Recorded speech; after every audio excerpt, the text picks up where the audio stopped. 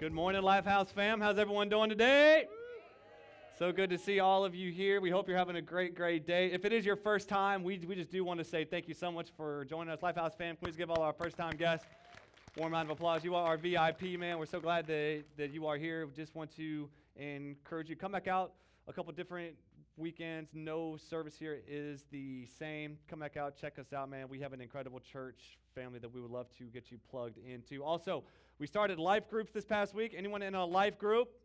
Make some noise. Make some noise. We got 12 different groups, a bunch of different stuff, fresh start group. I got a basketball group going on, workout groups. There's Bible studies. There's marriage groups, there's just everything. So go online, theaterchurchnn.com. You can check out things there, or just take this card here, UCard, check Life Groups box, and we will get back with you and let you know what we have going on. So last Sunday, we began a road trip through the Bible. Last week, we just kind of just touched on what is the Bible to you? Like, the Bible is either going to be over you or the Bible is going to be under you.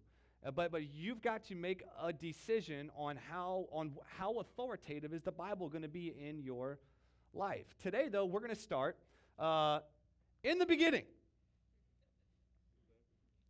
Okay, no one knows that's good. Okay, we're in trouble here. We got a lot more teaching to go through. In the beginning. Oh, here we go. We got some church people piping up now. We got some church folks speaking up. In the beginning, God created the heavens and the earth. So Scripture begins with this idea of God creating. The God creating. Scripture tells us that God spoke and things happened. God spoke that it was good 7 times in Genesis chapter 1 and Genesis chapter 2. God said it is good, that what he created wasn't bad, but it was good. In Genesis, we see the beginning. Now, I don't care who you are, whether you're for Christianity, against Christianity, what your worldview is, you have to wrestle with, grapple with, understand, and come to grips with this question of origin. Like, you've really got to ask, how in the heck did we get here? Why are we here? What's the purpose of us being here? Now, I always thought that, we're, kind of people that believe in God, especially in more scientific realms, are always looked at as idiots. It's like, you believe that someone created this? You're an idiot. It was just like, and it was, kind of like the burden of proof was always on those that believed in God.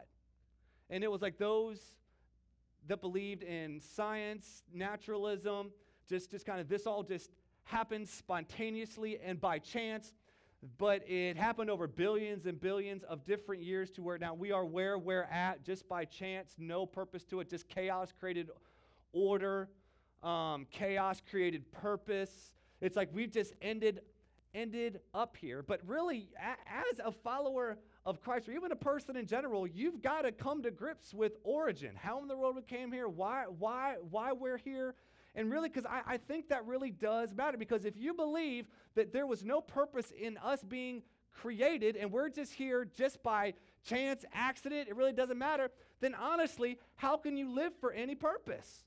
Let us eat and drink, sleep with everybody till tomorrow we die, right? It's like no purpose, let's just live it up until our time on earth is finished and done, and we go down into the grave, nothing else happens. It's just, okay, cool. But it's like, at the same time, I would say, if we're not created for purpose, why does every human being I know crave and desire to know why, the purpose behind why they're on this planet?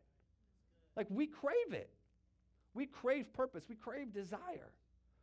So we've got to come to grips and wrestle with it. Like I said, I always thought the burden of proof was always on the Christian. When actually people that, whether they're atheist, agnostic, naturalistic worldview that just kind of believe this stuff happened, like there's a huge burden of proof, I believe, on them as well. Stephen Hawking, one of the greatest scientists of all time, He is kind of considered the smartest scientist, a bunch of different theories, a bunch of different facts. He wrote a book a while back called, I forgot what the title was, A Brief History of Time, and where Hawking is trying to actually defend this idea that chaos created order, and that it could have possibly happened that over the span of billions of years and things evolving, and this Big Bang happened, and just through the sense of just energy molecules, all of these things forming, like chaos creating such order and yet complexity that actually makes sense. In this book, Hawking tries to actually defend and explain that, and this is what Hawking came up with. He said, it is a bit like the well-known horde of monkeys hammering away on a typewriter. Most of what they write will be garbage, but very occasionally, by pure chance, they will type out one of Shakespeare's sonnets. Similarly, in the case of the universe, could it be that we are living in a region that just happens by chance to be smooth and uniform? So, scientists, being who scientists are, physicists said, let's put some math behind this probability. Because math is, I hate math. When I hear math, I want to go in a corner, start sucking my thumb, and just get in the fetal position, because I don't like math. Math is like, that would be an eternal hell for me, is having to do math problems the rest of my life, okay? I'm just throwing that out there, okay? But someone said, okay, let's do the math on writing out one of Shakespeare's sonnets using Hawking's logic. Dr. Gerald Schroeder, a physicist, calculated the odds of monkeys typing an average Shakespearean sonnet. He chose one of Shakespeare's sonnets that says, shall I compare you to a summer's day? He says this, there are 488 letters in this sonnet. The chance of randomly typing the 488 letters to produce this one sonnet is 1 in 26 to the 488th power, or 1 in 10 to the 690th power.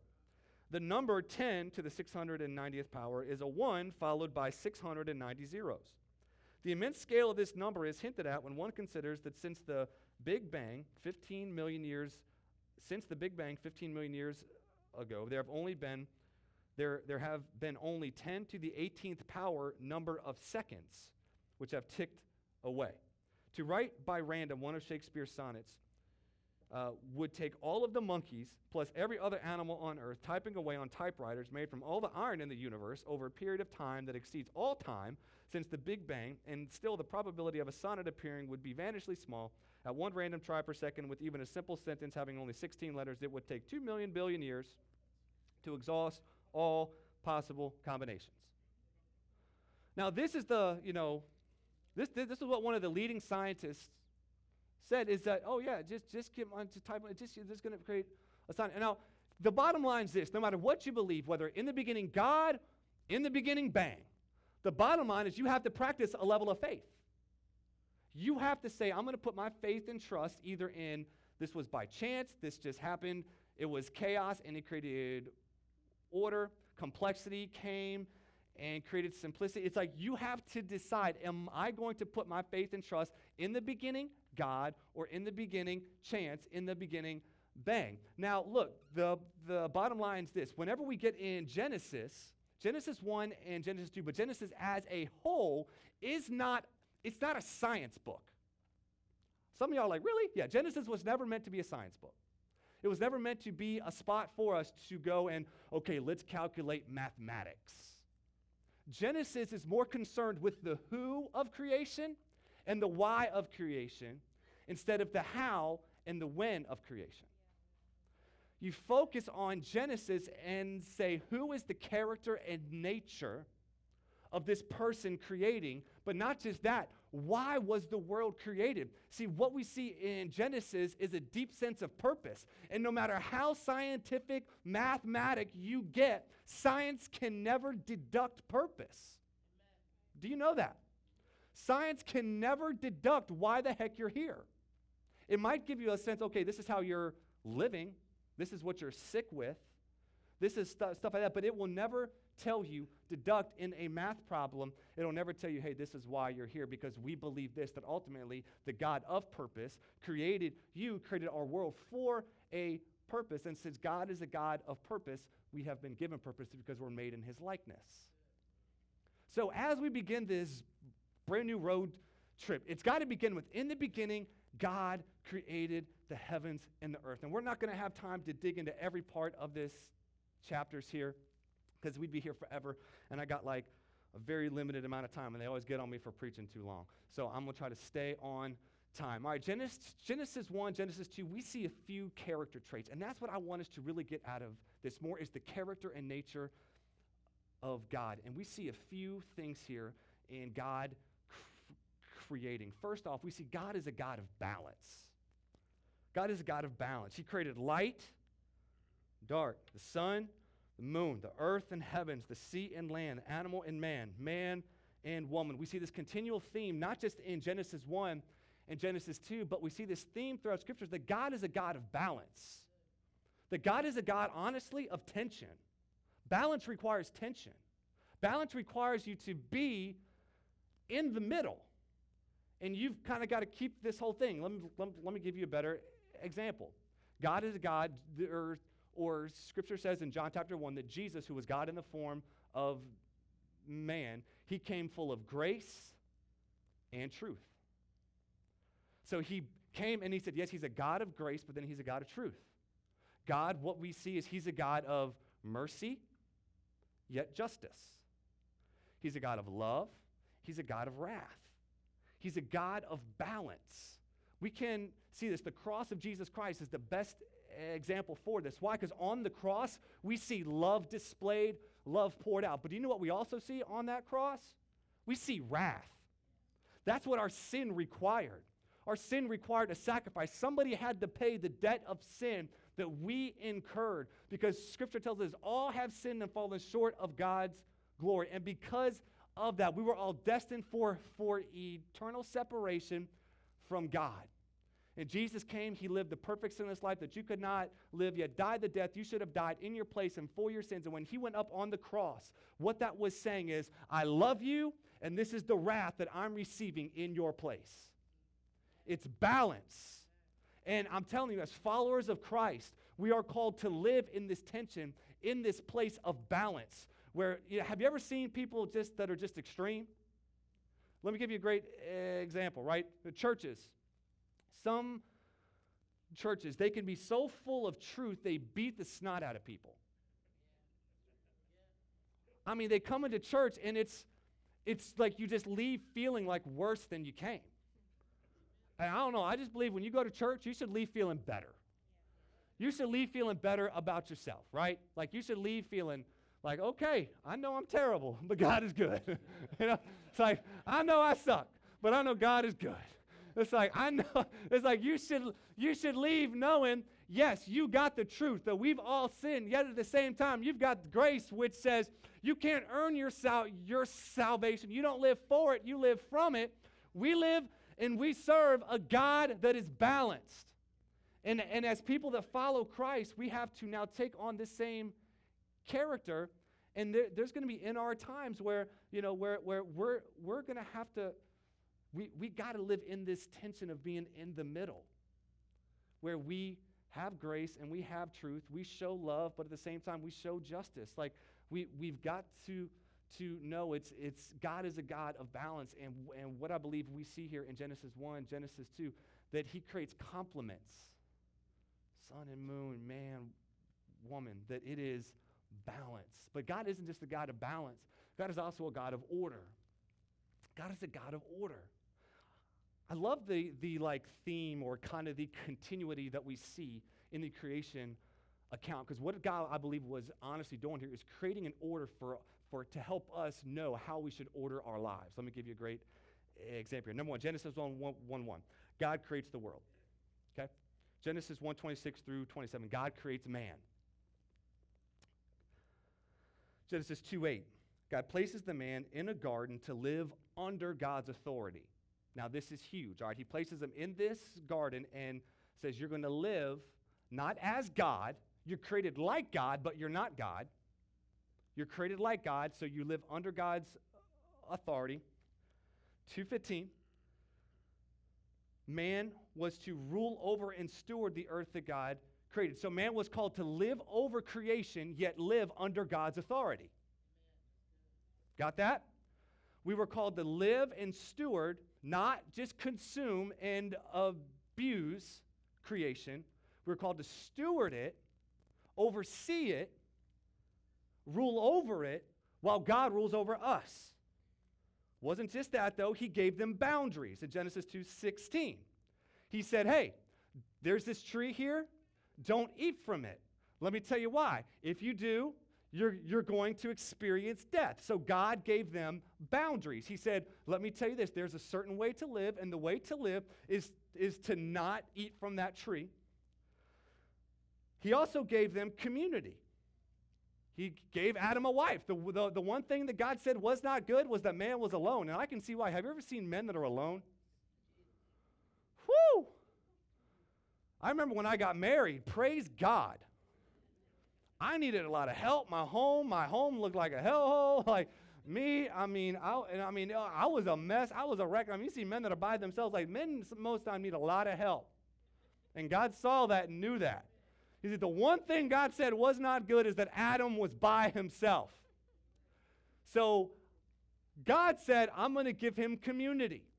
I'm going to give him someone to do life with. But then it says here in 2:25, Genesis 2:25, that after he did all of this stuff, man and woman lived naked and unashamed. Praise God. So God's original plan of paradise, let me just break this down to you. God's original plan of paradise was, I love God, man. He knows what's best. Put them in a garden, a great place, beautiful place. I can only imagine. Says, hey, live under my authority. Gives them boundaries. Don't do this. He said, you're free to eat from any tree except this one. This one's mine. Stay away from it. So he puts them in this garden, blesses them. They're living under God's authority, ruling over creation, in community, naked. Men, isn't this heaven? You got your home, you're all good, you got your food, you got your beautiful wife. But this is what original paradise was created to be by God. Why? Because I think God was setting in place order. You're not God. I am. Live under my authority. With that, you're going to rule over created things in community, within boundaries. And if you do this, you'll live a naked and unashamed life, which naked and unashamed simply means this: without guilt, without fear, without, you know what it is? It's called freedom. You ever felt and lived free? That's what God's ultimate goal was. And freedom was living under God's authority over creation. But how many of y'all know this is the order in our world is so backwards now. So backwards. We have people that they were made in God's image, but now they want to play God.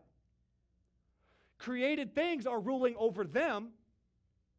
Drugs, sex, alcohol, money, power, hobbies, possessions. All of these things, we're not ruling over them. They're now ruling over us.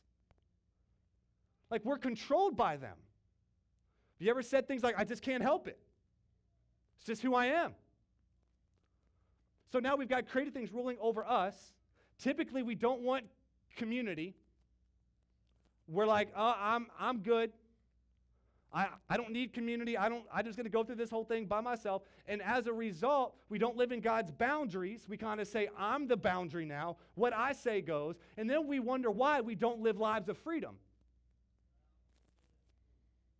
Because we're not in order. In Genesis, we see a created order. So my challenge to you is your life in order today? Is the feeling of restriction and really almost prison that you find yourself in right now, is that self-inflicted because of your because of your pride and you want to do things your way, you say, my order is better than God's order. Let me tell you, it's not. God set out a creative order at the very beginning, saying, I'm the creator. You're going to live under my authority in a place where I put you.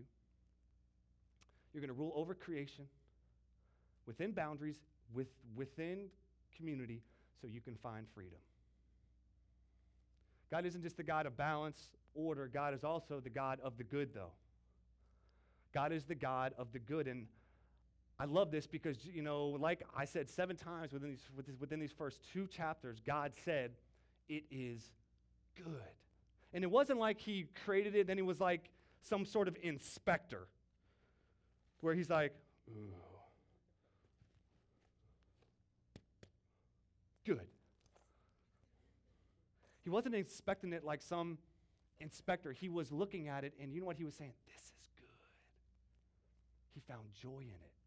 Like, God is seriously so, this might sound, but like so passionate about your joy and freedom. He's so passionate about your joy and freedom. Because let me tell you, following Christ is different because of this, right? Some other religions, they tell you this: run from desire. Buddhism, Hinduism, they say what your body feels is actually not from God, it's from yourself. You should deny yourself, deny your flesh, deny yourself desire, because all desire is bad. Other religions, they would say, can you turn the man's keyboard on? But this dude's sitting over here, he says, can you turn his keyboard on?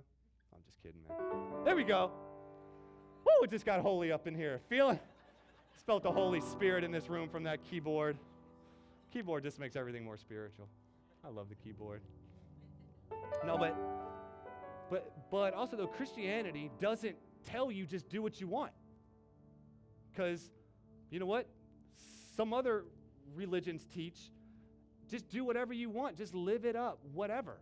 Christianity says don't run from desire, yet know you're living under authority within boundaries.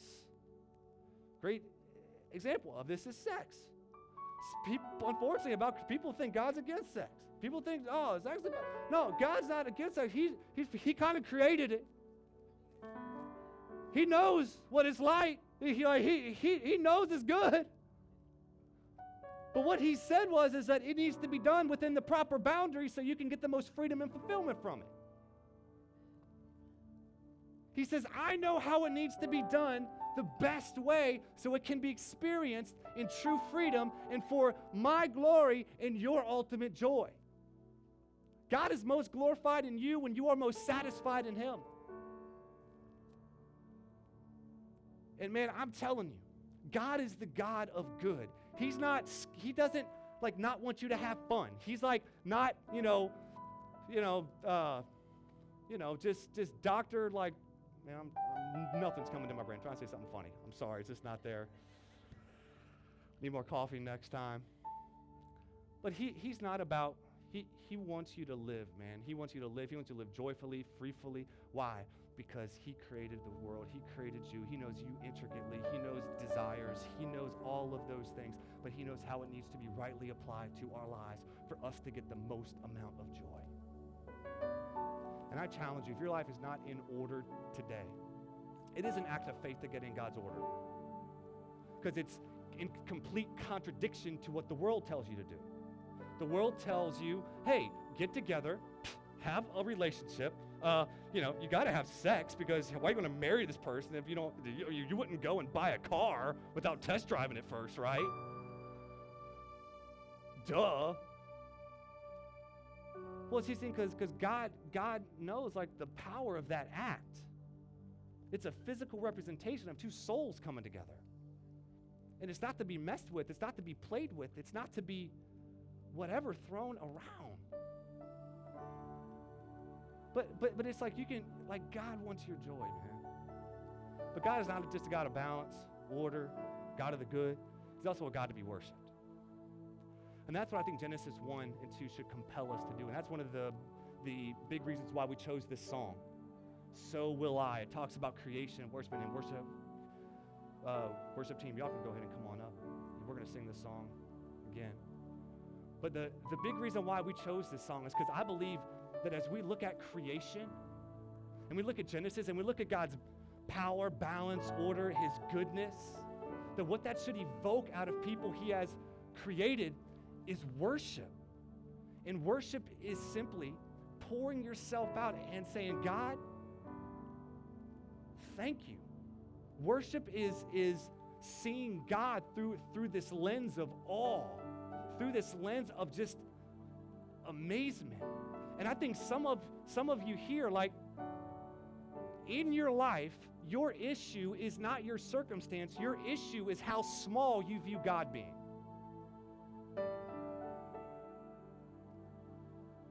Your issue is how small you view God. You don't view God as being able to help you overcome your addiction. Your issue is your God is too small that God would actually provide for you. Your God is so small that you won't believe that God will help you find the right person to do community with. And I'm telling you, y'all, my goal today is, my prayer today for everyone is that our view of God would expand. And then we would see that God is creator, yes, but his character is intimacy with us. That though God is so powerful, though God is so big, he knows, and Jesus said that God knows the amount of hairs that are on our heads. And I know that's hard for us to grasp and fathom, that the God that created the heavens and the earth and the sun, the moon, the stars, all of these things, intimately knows us and wants to know us and is intimate with us. But imagine if you accepted that by faith and lived by that truth. I think there would be a little bit different in how much confidently you lived life with, how much purpose you lived life with, how much order you said, God, I need to not stay out of order. I need to get in order. Why? Because I know you're serious about my joy. You're the source of joy. You created joy, so I need to get in line. I need to let my obedience lead my feelings instead of letting my feelings lead my obedience. So my prayer for us, y'all, is that if you would stand.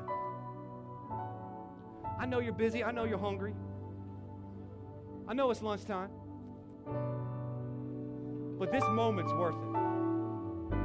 We're going to sing this song.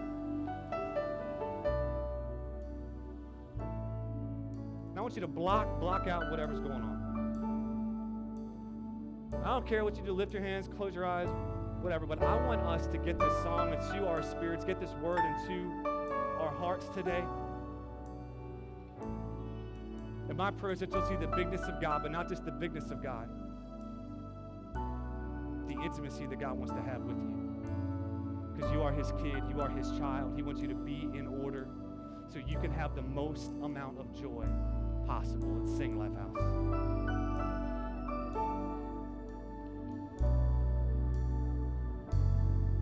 If the stars are made to worship so, if the mountains bow in reverence, so will I.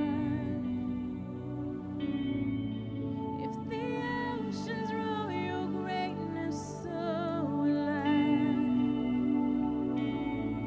For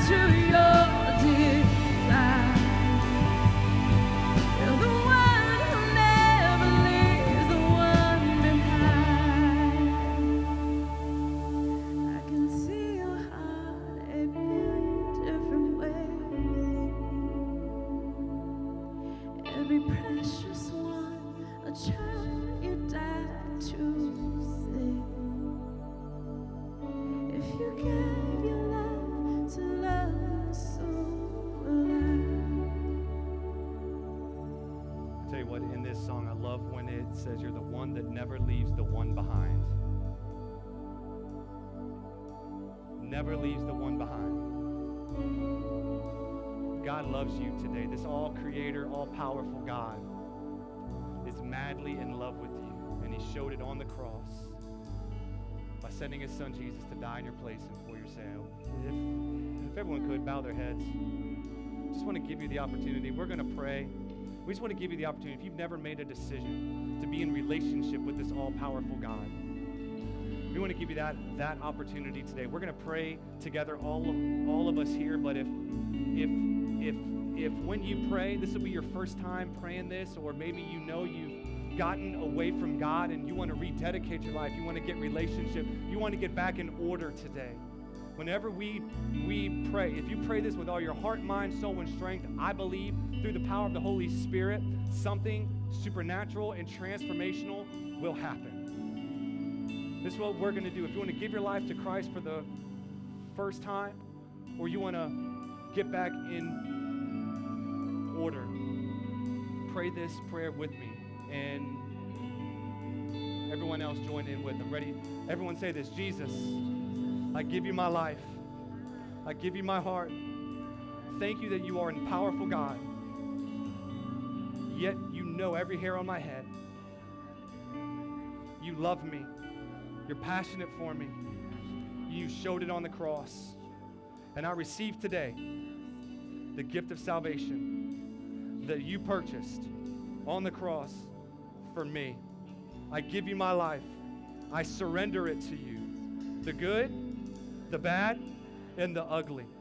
I receive forgiveness today of my sins. And I receive your love today. In Jesus' name. And everyone said, amen, amen. Lifehouse, let's give it up for anyone that said that prayer today for the first time. Listen, if you did say that prayer today first time, you're rededicating, you want to get back in order, we want to connect with you really, really quick. If you would, this card here, card, if you would fill this out for us right on the back here, it says, my life was changed by Jesus today for the first time. If you would just fill that out for us, we want to quickly connect with you and give you some steps in this brand new journey of following this all-powerful creator God that loves you so much and wants to have relationship with you. Lifehouse fam, one more time, we just give it up for God and what he did today. God is good, isn't he?